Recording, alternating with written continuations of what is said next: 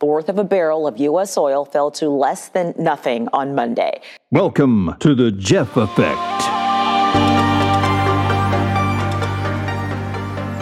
All right, guys, it is time for us to talk once again. This is Jeff, and there has been so much misunderstanding, disinformation, breathless headlines and news shaking the world this week that it's making my freaking head explode.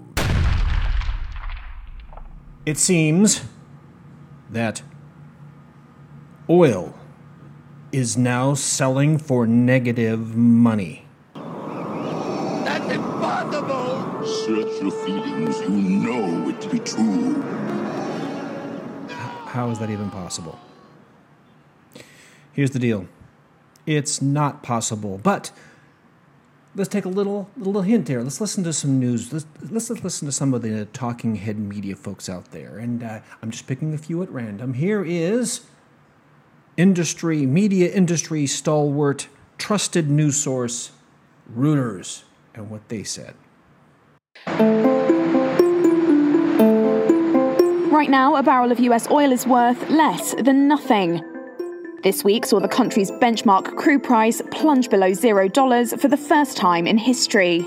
And now, although they are not known for their intellectual quality or their accuracy, here's a story from Al Jazeera. Why did U.S. oil prices hit negative territory? An unprecedented fall in American crude oil sales has added to the hardships caused by coronavirus. So what will that mean for the U.S. and the global economy? This is Inside Story.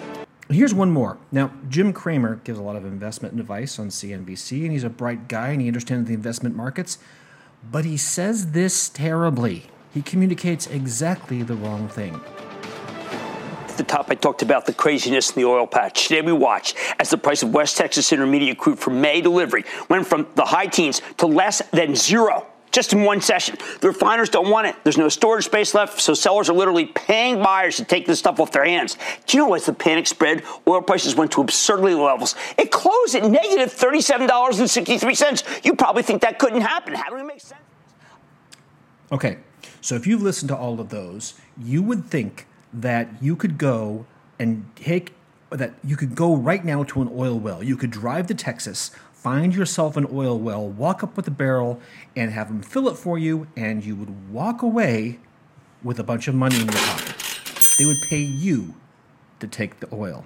Welcome to Oil-Mageddon.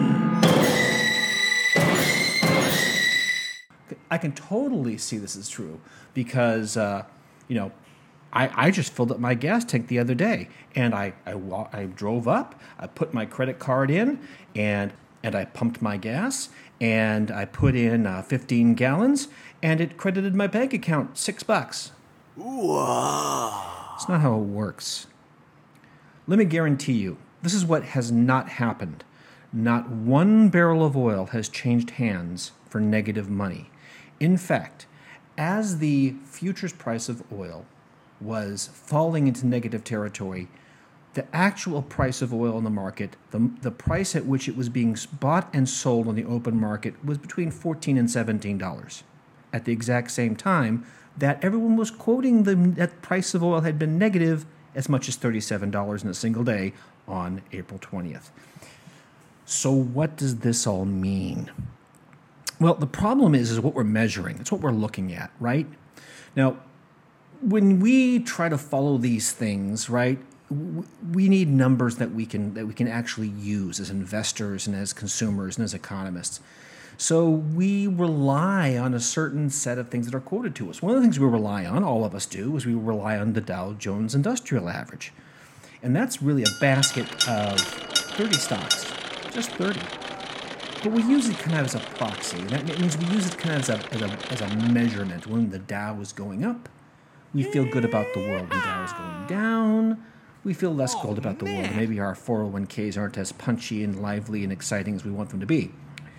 There are other ones too. There's the S&P 500. That's 500 stocks. That's the 500 largest corporations traded in the United States. We have the Russell 2000, which is 2,000 of smaller company stocks. The point being is these are all benchmarks. There's something real there, right? There's something we can see that we look at, and we can say, okay, well, the stock market's moving some places, and there's real stocks underneath there somewhere that are being bought and sold for an amount of money that is reflected in these index prices. Well, when we see, whether you're using Yahoo Finance or Bloomberg terminals or whatever you're using, Market Watch, whatever you're using to follow the price of commodities, they're not really talking about the price of anything. What you talking about, Willis? They're talking about the anticipation of a futures contract. So let me talk to you about what happens, right? And this, people get really confused on this, and it's a really important lesson that will help you your entire life so you don't get sucked into this. I got to give a caveat. No individual consumer on the planet should buy and sell futures contracts, either buy side or sell side. Oh, man! Nobody should. Why? Because it's wildly speculative. Let me talk about a futures contract and what it really should do, what it's good for, because it's really good for something. A futures contract is actually about eliminating risk. It's not about taking a risky speculative investment. Best used, futures contracts are about eliminating risk. Let me explain that to you. Let's say I like to talk about whiskey a lot. Let's talk about Jack Daniels. Whiskey. You're Jack Daniels. You use a lot of freaking corn. Corn is the number one ingredient in your whiskey. The number one. You need it. You need corn every single month. And importantly, you need to make sure that you have corn in this month and next month and June and July. And you need corn in August and September and October and November. You need corn every single month. But you also need predictability. You need to be able to ensure that you buy corn at a price so you can set the price of your whiskey, because it's the number one input, it's the number one cost by volume of things that you have in there. And so you need to make sure that you have a predictable price. Otherwise, you can't tell your distributor, hey, when Christmas comes in December, I'm going to be selling you my bourbon whiskey at $40 a bottle or $20 a bottle. I can't tell you that because I don't know what it's going to cost me. If you, however, are allowed to secure a contract to pre-purchase your corn in advance of you needing it, that gives you predictability. It takes the mystery away and allows you to set your prices and run your company. Likewise, if you're a farmer, if you're planting your corn, you don't want to be subjected to the ebbs and flows and swings of a commodity price. You want to be able to plant your corn and grow it and harvest it and know how much you're going to get for it. This is a perfect scenario for two people to have a futures contract. The farmer's growing corn. When you start planting season, you don't know how good the season's going to be, but you kind of guess about what your production level is going to be. And then Jack Daniels needs to buy corn. And both of you guys need to sell corn in July. Jack Daniels needs to buy corn in July. So you can do a futures contract. Jack Daniels can give you a 20% deposit and say, hey, here's the deal. I need 10,000 bushels of your corn or 100,000 bushels of your corn, and I'm going to pay you a set price for it. You grow it, and then when you deliver it, I'll give you the balance of the money. Farmer gets a guaranteed price. He knows how much money he's going to make before he plants his first seed. Jack Daniels gets a locked-in price. He knows how much he has to charge for his whiskey the following year when he starts selling the distilled product. Both parties to this transaction have eliminated or substantially reduced their risk of them doing business. This is a good thing. Futures contracts in this way are a good thing. But here's what happens. You have a lot of speculators out there who are betting, right? You have a lot of people who don't use corn, speculating on the price of corn. Let me give you another example. And it's kind of tough now because the airline industry is in big trouble because of the whole COVID thing. But let's use the airlines as an example. One of their biggest, in economics call these inputs, one of their biggest things they need is jet fuel. Jet fuel. It makes sense, right? That you get one of those big 737s in the air, it burns, 1,000 gallons of fuel an hour or something like that. Whatever it burns a lot of jet fuel, and that's one of their biggest flow inputs. So what they need to do but they need to sell tickets. I mean, if you're planning your family vacation to Orlando to see Mickey Mouse at Disneyland, you are going to want to take and buy your tickets as far in advance as possible because you get a good rate. But if you're the airline, how do you know how much to charge for the ticket? I mean, you got supply and demand issues, the seasonality issues that are going to tell you how many passengers you're going to have, and all those things help you. They help you take and set your price. But your biggest flow input is jet fuel. And if you don't know how much jet fuel is going to cost 6 months from now, how can you price a ticket 6 months in advance? You can't. So what do the airlines do? The airlines put a contract, and they buy their jet fuel months and months in advance.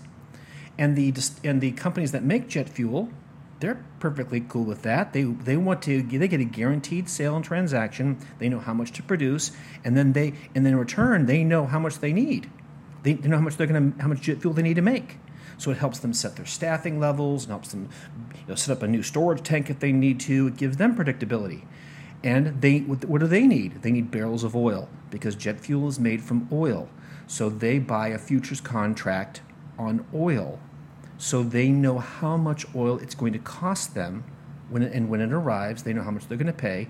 That means the jet fuel refiners can set a price. They can manage their industrial operation, and they can take and set a firm price and guarantee a price to American Airlines or Delta and give them a firm price, and then Delta can then sell you an airline ticket 6 months from now. Otherwise, they couldn't do it. It'd be a crapshoot, right? So this is another example of how a futures contract, in this case 2 futures contracts, remove risk from the transaction and allows the economy to function soundly, right? Do you understand? Sir, yes, sir! These are good things. But what you have is these futures contracts are purchased, they're bought and sold on the open market. And in the case of oil, you've got people buying oil contracts because they're betting. So they buy a futures contract and they say they buy it at $20 a barrel, which is what it was a few weeks ago. And they say, I think it's going to go up. And this is exactly what happened in our situation here. They purchased for May 20 delivery a futures contract that closes on April 20. So in other words, you can't trade the contract about more than a month in advance. So they know that their plan was to buy a futures contract for delivery of oil on May 20th, and then they were going to sell it before they took delivery, because these guys don't want oil. They don't want to have oil delivered to them. They don't want corn delivered to them. They just want to control the contract because they believe the price is going to go up of that delivery. And most of the time, they're pretty good at their job. Most of the time, these guys are guys who are supposed to be, the masters of the universe. They're supposed to be freaking experts in these things, and they study the charts and stuff like that. And they rightly said, they said they were looking at the price of oil on the global market, and it was pretty low. It was lower than it's ever been. So they said, you know what, I bet this is going to go up between now and April 20th when this contract closes. I'm going to buy my contracts and then sell them at a profit. Because you can do that. You can buy your 100,000 barrels of oil or 10,000 barrels of oil or whatever the size of the contract that you do, and then you can take and wait. And then you sell that contract before it closes to somebody else who really needs the oil. Okay? You see how that works? But you had a lot of people out there just stuck with this contract. And what had happened is this. People who were trading that contract before, the price of oil kept going down. Dipped below $20 a barrel, kind of bounced back up. So everybody thought they were okay. And everybody was hoping and praying that the real price of oil was going to stabilize and go up a little bit. And it will go up a little bit, just not today and not in time for them.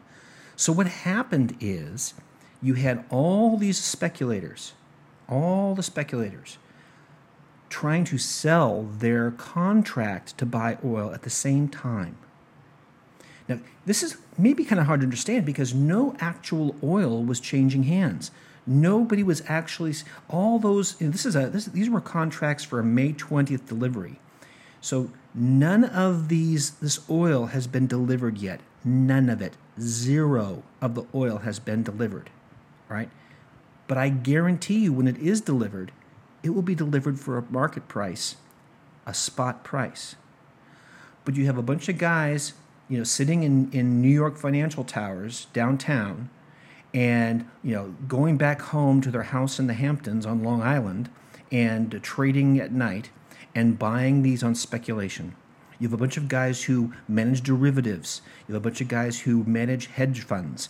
And these people are all we're in a very bad situation because they owned contracts for oil delivery and they had to make good on those contracts by April 20th because the contract period was closing.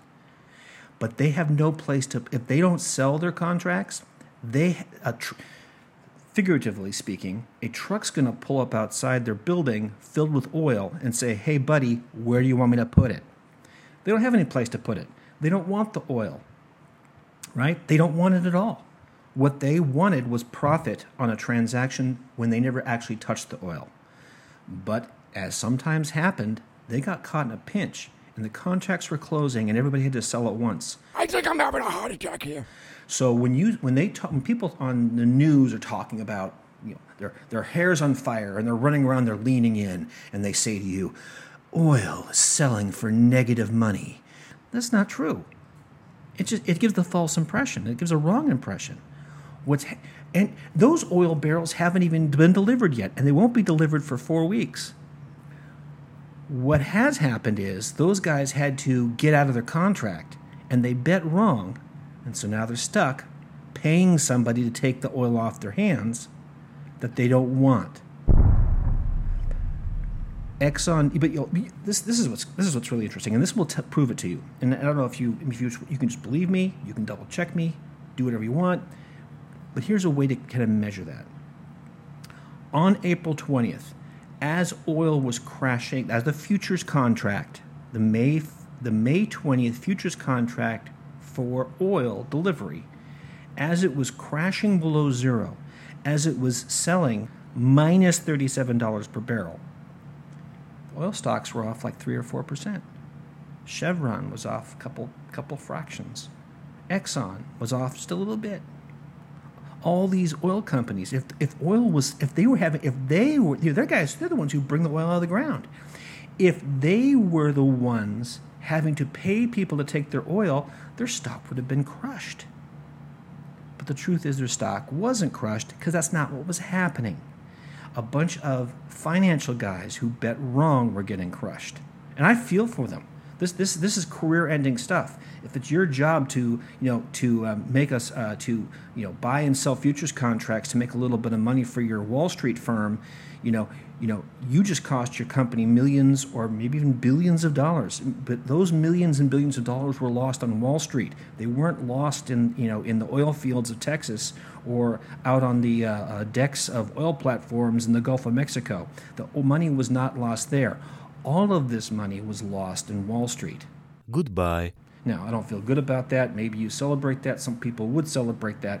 But the point being is the net impact on the economy will be zero because oil is not selling negative. Oil is selling for a price that's low. It's way too low, and it will correct itself and get back in a reasonable range as the people cut production. But in reality, at the exact same moment that the oil futures contracts were selling at huge negative numbers, they were selling for low positive numbers in the real world. Does that make sense? I hope it makes sense because everybody's got their hair's on fire. Now, how could this have a negative impact on the economy? Well, you have all those finance guys. They just lost millions or billions of dollars in the financial markets trading futures. To cover their losses, they might need to sell other assets just to get themselves whole again. The last thing the stock market needs right now is people selling more stocks or selling more bonds into a market that's already got some challenges. But you know what? It's been a couple of days now, and the stock market is largely stable, so I just don't think that's the case. So, once again, all the flashy headlines, all the crazy alerts and dramatic music on the newscast with instant updates, stock market trading negative, all that was meaningless and will likely have zero impact on any of our daily lives. Okay? Okay. If that doesn't make sense, just DM me on Twitter. Right now, it's still the best way to get a hold of me. News is coming so hard and fast right now. It's a blaze to try to keep up on it. But I hope I've brought some clarity and some concise statements and understanding to this seemingly crazy, mixed up world. All right, so DM me. That's at Jeffrey J. Hardy on Twitter, at Jeffrey J. Hardy. Or you can use the contact form on jeffeffect.com, which is the website of this podcast. Remember, folks, it's going to be fine. We're going to get through this. Capitalism isn't dead. We're going to be fine once we get the economy reopened again, and that's the key. As quick as possible, and it makes a difference. I love you all. I hope you're doing well. Let me know if you need any help with anything. Talk to you soon. Bye for now.